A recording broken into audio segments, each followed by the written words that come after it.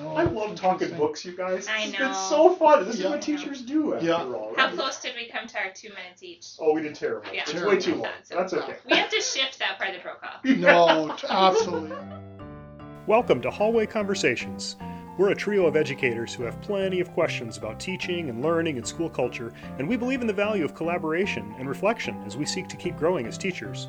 So this podcast is our place for thinking out loud together about issues in education and why they might matter to Christian educators. Welcome to the conversation. Hello, everyone. Welcome to Hallway Conversations. My name's Matt Beamers. I'm Abby DeGroat. And I'm Dave Mulder. As always, we want to thank you for allowing the three of us to be here with you. And we want to thank you for joining us in the hallway this week. Each week, one of us brings a question or topic, and we try to think creatively around it in the context of teaching Christianly. We're good friends who love each other, and we love engaging each other in conversation about our practice. And our deep hope is that you are enriched and encouraged in your own work, and maybe even in your everyday walking around life. Well, we have a long list of topics we want to talk about. We want to know what hallway conversations you would like to hear. So if you have ideas or questions or feedback about this podcast, or simply want to share what hallway conversations you're having, please email us at hallwayconvospod@gmail.com. That's hallwayconvospod@gmail.com. Well, first off, we want to say congratulations to our friends in Canada as you recently finished up your school year. Yeah. It took forever. Well done, good and faithful servants. What Right. a mission. We hope that this summer provides you with some emotional, spiritual, and physical rest. And in saying that, I also hope this summer allows you to play and delight in God's creation. Today on our podcast, we want to try something different. We know that many of you read over the summer, and so we decided to wait until our Canadian friends were done to talk about a few of our favorite books. We are going to do this a few times over the summer, and our hope is that one of these books might resonate with you. You might know that we are big into protocols, so we actually sort of invented one up, and we're calling it 2 by 2 by 2, which actually isn't a great name, but it's the best we got in the beginning of July. That's right. But here's how it's going to work. We are each allowed to bring 2 books and mention 2 things about the book, and you only get 2 minutes to address the book, which we all know is going to be harder for me than anyone else in this room. I have to What? see that happen. Less, Right? Abby has no confidence. Less time is fine, but more time means that the other 2 people in the room will probably make booing or hissing noises, which is not good for anyone. We're going to be throwing things at you, Matthew. All right. So, in that context, Abby, Dave, sorry, I just got an evil glare from Abby. Dave, I'm going to turn it over to you. Sure. And why don't you share one of your books to start? All right. So one of the books that I brought, and I read this one for the first time as part of a professional learning community with other professors here at this institution. The book is called Small Teaching. It's by James Lang. I should just say, too, we'll put all the books that we're mentioning here in the show notes. So if you want to go back, you'll have easy access to them that way. And small teaching, the main idea of this book is kind of like small ball in baseball, right? Like so often we think in baseball you're going to be swinging for the fences every time. You got to hit a home run. And his argument is, yeah, actually most of the time you just need a base hit.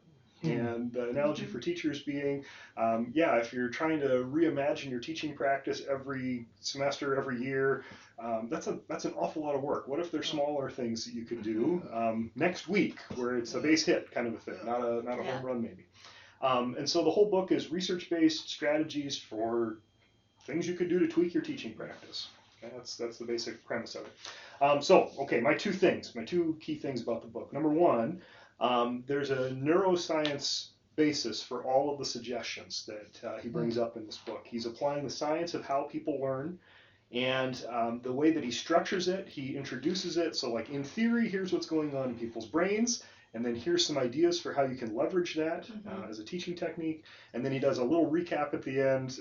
And so even if it's a book you've read before and you're like, oh man, I just need to go back and revisit. There's like a summary for each chapter that it gives it. And I know, Abby, you read this one too. I have. I love it. Yeah, it's interesting. Okay, so that's the one thing I'll do, is knowing that there's a neuroscience background. The other thing I figured I would tell you just for this one, I'll give you an example. There's 9 basic strategies he goes through in the book. One of them is retrieving, and the idea here is that we want to actually help students remember the things that they have had the opportunity to learn. And so how do you do that? Well, you got to have them practice retrieval, have them practice ways of, hey, remember what we learned before. And a couple of the ways that he suggests doing that, you could start with an opening question, like, before we start, can anyone remind me what we talked about in class on Monday? Or what were we working on in class last week, right? To call back that way. And even just the act of trying to remember, he goes through the neuroscience for this, it helps you actually remember it better after trying to remember things, right? So that's kind of fascinating to me. Similarly, you could end with a closing question. So at the end of class, so what are the 3 most important things you need to remember from today's lesson? And just like have them right then and there, write them down or something like that. And then he gives some other suggestions for things that you could do kind of intermittently. So having students do a reading check or using frequent quizzing. And I know pop quizzes have fallen out of favor, so maybe don't grade these things, but to just like make that a normal rhythm in your class that you're going to quiz. Spacing out due dates. That seems like a really small thing, but to not have everything due all at once, but for a particular project, maybe have some spaced out due dates and have some built-in reflection points along with it. Right? So anyway, I found this book very helpful. It's very practical, and yeah, there's 9 different strategies, and it's worth checking it out. I use so many of them. Yeah. Yeah, after reading that book. Yeah. Once you get into it, it just kind of opens your eyes a little bit to the possibilities. Immediately applicable. Nice. How about you, Matt? Yeah, so the book I picked is, in some senses, non-educational. I mean, all books are educational, but it's the kind of book that I find myself reading in the summer. So this is Barbara Brown Taylor, An Altar in the World, A Geography of Faith. And so I'm really big, I really have come to appreciate, especially probably in the last 8 or 10 years, this idea of formational practices.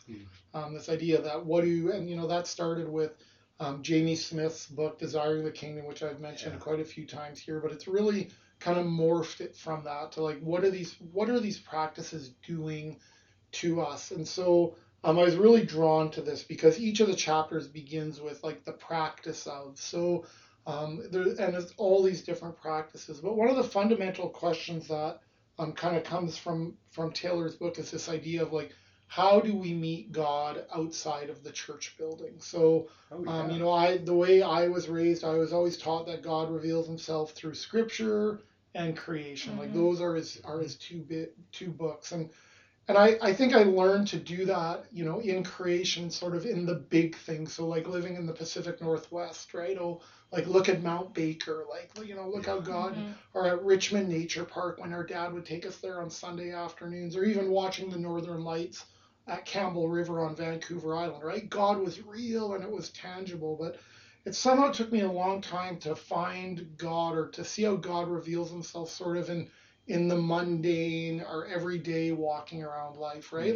We often now will talk about the sacred in the ordinary, and that was really hard for me, partly because I love those big things, but it was this idea of how do you find God in doing the dishes? Or how do you find, what's the sacredness of giving feedback on student work or picking up garbage in the playground? How are those sacred moments? One of the lines, it's not my line, and a lot of people use it, is that this idea that small things are big things. And I believe that in terms of the sacredness of saying those small things actually reveal God in pretty big ways. So, so the one thing was just this idea of the practice of, and one of the chapters that resonated very deeply with me was this idea of the practice of paying attention. I think one of our callings as friends, as a parent, as teachers, is this idea of paying attention to kids, whether it's how they're feeling, what's the look on their face, paying attention to using their names, a haircut, all those little things that you think, man, those are there's sacredness in all those things, and to name those things to kids. And so Taylor for me was a reminder for me of pay attention in the classroom, pay attention to the what we might call the hidden curriculum almost of the kids are walking into your class every day. What do you need to notice about them? So that was one thing. And the second part that became a really big part of my life was this practice of pronouncing blessings. So again, the way I was raised, sort of the only person that or the only example I had of blessing was the pastor. The pastor was sort of the only person, and the pastor was the only person who could actually raise their hands and give a blessing. For some reason, I just thought, pastors are the only people who can do this. And And then a number of years ago, our daughter Emma was born, who's actually unbelievably a student in Abby's class now. But we had a family visit, an elder from our church who was also an elder at the time. His name was Hans, and he came for a visit, and it was actually a beautiful visit. And for some reason, right at the end, and I don't know why, because this is very unlike me, I asked Hans, can you lay your hands on Emma and bless her? And she, she was literally 7 or 8 pounds. She had just been born. And he did that. And for some reason, that made such a profound, with all due respect to Hans, I don't remember anything else about that visit, but Right. I remember that. And when I read Taylor's book, for some reason, I made a connection between the importance of blessing, like literally blessing others, and Hans blessing Emma in that moment. And it's sort of, after I read this book, I actually started trying to incorporate this into my practices. And so now we use the number 6 blessing. It started just in our family. We do it at the end of devotions. I'll do it in the middle of the day, or our kids are out to drive somewhere, or they're just having a bad day, and it's sort of this, I just want to, you need to be blessed. I want you to receive God's blessing, and we'll lay our hands on each other and bless each other. And then it just sort of morphed from there. I started doing it at the end of every chapel at the last school I was at. I'd have the kids stand up and put their hands up, and I would bless them, and I'd ask them to pass the peace of Christ to each other. And then I started doing it on Friday afternoons, and we'd gather as a faculty, and I'd bless them, and we'd pass the peace of Christ. And now, even as a professor here on Friday afternoons, it's before the kids scatter for the weekend, I bless them, and it's this idea of, hey, we gather together as a family or as a class or whatever, and before we scatter, let's bless each other and send each other on the way. And so I guess Brown reminded me of the importance that before we go our separate ways, let's know that we're blessed by God and be a blessing to each other. So those are my two things. Thanks for sharing that. Well, my first book goes really well with that, actually, the idea of formational practices. And so it's on Christian teaching, practicing faith in the classroom, and it's by David Smith, who is a professor at Calvin University. And my first exposure to this book, I think, too, was a professional study that we did with faculty here at Dordt. And just was super formational for me in the way that David Smith introduced looking at Christian teaching not only through the lens of content and curriculum, but through the lens of pedagogy. And the two things that he argues in this book are, well, the first of all, so my first thing is that pedagogical choices carry at least as much weight informing our students as curricular choices do.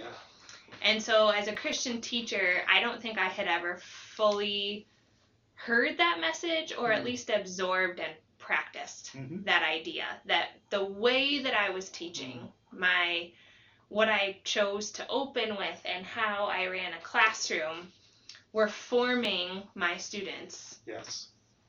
You talk about formational practices. Those things are powerful formative experiences for students.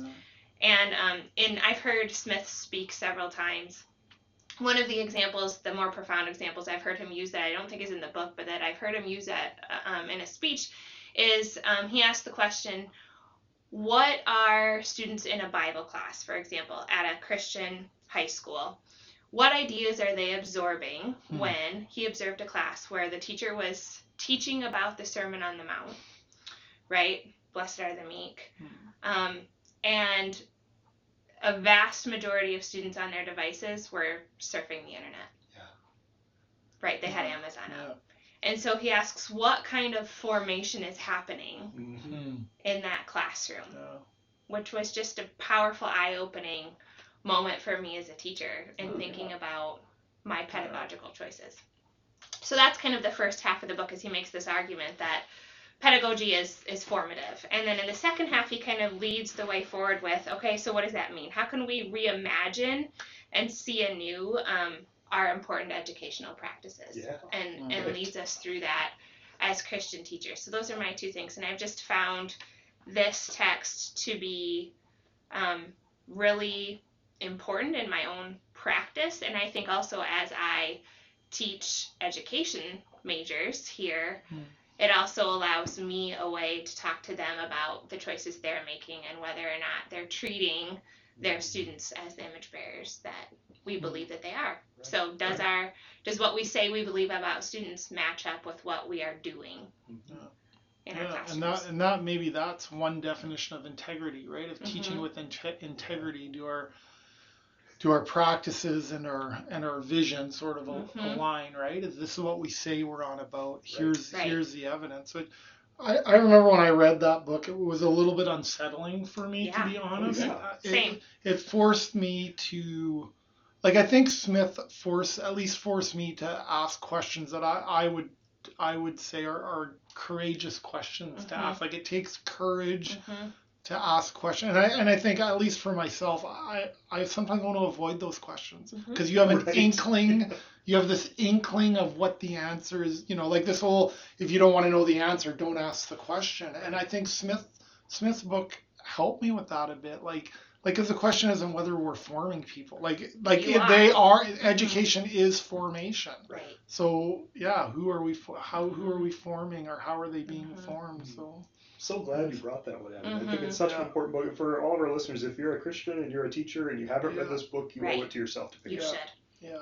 Yeah, totally. It will push you, but it will encourage you. I think it will do both, which is what good books do, I think. It is. And I like that it's the idea of restoring our practice, right? It's just about reimagining and not just about implement these 5 things, right? But it's a way of thinking. Just that I really appreciate. Yeah, and I think a little bit at a time, right? Like you alluded to at the beginning, it's not like you have to recreate it. Like, what's the one little thing you can do today? What's the one little thing you can do tomorrow? And just sort of, just do it slowly, for sure. All right, so my second book kind of piggybacks on my first, in that it's a way to kind of take that idea that David Smith has about pedagogy and see what it looks like to marry that with a discipline. So the discipline that I teach most often is English, right? I'm a former high school English teacher. I teach English methods to undergrads here. And so the book that I brought was Right Beside Them by Penny Kittle. And it really argues that teachers of writing, this is a book specifically to writing, should be also themselves writers. Which I fully admit that as a former teacher of writing, I did not always practice. Sure. And didn't really see a need for, and she has convinced me otherwise. And her basic argument is that it allows us a knowledge of working inside the craft that we can't have if we're not doing it. And so, as an example, you would never expect a music teacher not to be playing music or a PE teacher not to be exercising, right? And so, in the same way, why would you not expect a teacher of writing to also be practicing that discipline themselves? And so this fall, I actually implemented, as I taught this book to my undergrad students, we wrote together and I wrote with them. Oh, yeah. And it was speaking of formative practices, it was one of the most formational things I've ever done as a teacher with my students. And so we would start every class period that we studied this book with a prompt or a mentor text, and we would write and then we would share. And I learned through that experience, and also that Kittle talks about the experiences of her students as well. This is my second thing. Students, especially adolescent students, are craving opportunities to safely be authentic and explore big ideas, right? And if you can create a classroom where they can do that and teach them how to do it well, they will rise to that occasion. And I believe that with the power of writing and the power of seeing ideas that you formed on paper. I just believe that, and again, you have to do it well. That atmosphere doesn't just happen. You have to build toward it. You have to scaffold it. She has all kinds of ideas about how to do that, but it was a really cool experience for me and my students. And I think if you're an English teacher, or even if you teach junior high, upper elementary, this book has a lot of promise for the practice of teaching students how to write, which is important in all areas and disciplines. You're right. So those are my two. Oh, that's good. Thanks for sharing. Thanks for that, Abby. Hey, my second book is Leading with a Limp by Dan Allender. And maybe these two things are really one thing, but this was a really important book for me because So I'm an Enneagram 3, so I'm just going to name that. And one of the struggles for me with that is that I often morph into the person that I think others want me to be, like the performer. Right. And so when I started getting into school leadership, and this was probably true when I was teaching, but especially when I got into school leadership, my identity was really bound not in who God was calling me to be or how God created me, but more in who I thought others wanted me to be. And so this book was sort of, so this belief for me, that I'm not my own, but belong body and soul to my faithful Savior, Jesus Christ. And yet, that there are times where that, if I'm honest, like even though I knew that to be true, that didn't feel like it was sufficient enough. So my identity was often found in my performance, and my performance was based on what I thought I needed to be. And so when I first started as a principal, and this probably throughout my whole time as a school leader, I think you have an inflated sense of self-importance. The good things that happen, you sometimes can take too much credit for, and sometimes when bad things happen, you also blame yourself more for that. And so, but it was this idea that we are going to fall short, and how do we lead out of our brokenness to be more my authentic self, I guess. And so in the end, it was one of the things that Allender taught me is, hey, I can't fool myself, I can't fool others, I can't fool God. And it's maybe actually when we lead out of who we are, when we allow our identity to be found in God, that maybe that's actually what gives us authority, and people follow that person because people can spot a fake a mile away. So this idea of leading with a limp, and so that was one thing for me. It was really a release that I am enough, like His grace is sufficient for me. Sure. And then the second part, I think, was just a chapter from the book that he opened with that I'll never forget it. He asked the question, what's the single best word to describe you as a leader?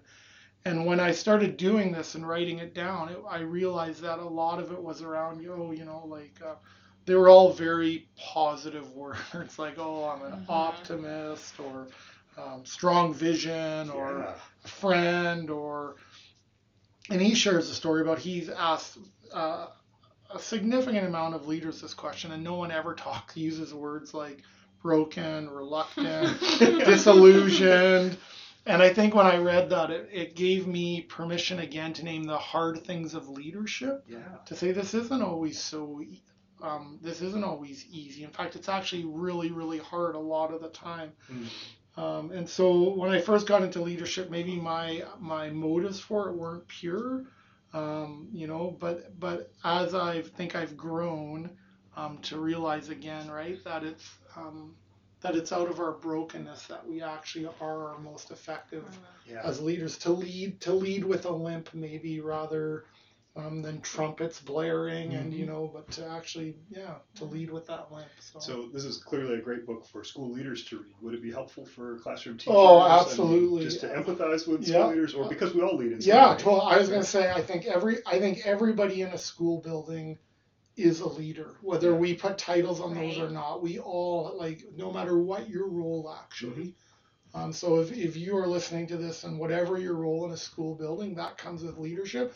But I think it's brilliant if anybody's, as a parent, right, to feel like you always have to have all the answers, or if you're serving in a volunteer position at a church, or any form of leadership. I think it would become as an encouragement, to be honest. Thank you. Well, my second book, I'm an ed tech guy, as you guys know, and I don't know if everybody listening in knows this, right? That's my field of expertise. And so the second book I brought, I wanted to talk about tech, but this gets tricky, right? Because so many tech books get out of date right away because technologies are always evolving. It's the nature of the field. Yeah. Right? So the book that I'm bringing is called It's Complicated: The Social Lives of Networked Teens, and it's by Dana Boyd. And it is a book about social media. It's really a book about culture more than anything else, I think. And Dana Boyd is a qualitative researcher, a social scientist, and so she spent a couple of years just visiting with high school kids about how they use social media. She did that in the early 2010s, so the book came out in 2014. So that would be my first thing that I'll bring up. If you read the book, it does feel a little dated because the tech tools she's talking about are Facebook and MySpace. Do you remember MySpace? It feels like a throwback. Yeah. Okay? But if you would just update those particular platforms for TikTok and Instagram, the book holds water. The concepts that she's talking about hold true, I think. Okay, so like the short summary, I guess, for the book, knowing that comes out saying, hey, you guys, the kids are okay, but adults don't understand them. And you know what? That's no different than it was in previous generations, actually. The kids are all right. And adults just don't understand them. And so that brings me to the second point, and this is really where she goes in the book. She uses the term networked publics is the terminology she uses. And kids have always wanted to be in public places away from adults. And so when I was a kid growing up in the 80s and 90s, we'd go to the mall, or we'd go to the movies or something, right? That was our place to go. And I grew up in Iowa, so we went to parking lots. There you go. Right? Wow. It's called Felco for you local listeners. Rock Valley, Iowa. Okay. Wow. Okay. So, but that idea, right? The teens want to have their place to be together with their friends, but they want to be away from adults. And because the world went and changed on us, and parents got really nervous about kids can't be out in public, it's unsafe, right? And everyone's upset. And so kids gravitate to social networks. And it's actually a lot of the same stuff that was going on with me and my idiot friends in the 90s at the mall. They're just doing it online instead. And I found that to be incredibly encouraging as a parent of teenagers who spend a fair amount of time on social media today, to know, you know what, they're probably fine. Because I think back to the dumb things that I did at the mall, and none of it was harmless. You know, it was just being a goon with your friends, right? Being goofy. So anyway, I just found the book really compelling and encouraging that way. And I would encourage teachers, parents to read it and to grapple with some of the ideas that are in there.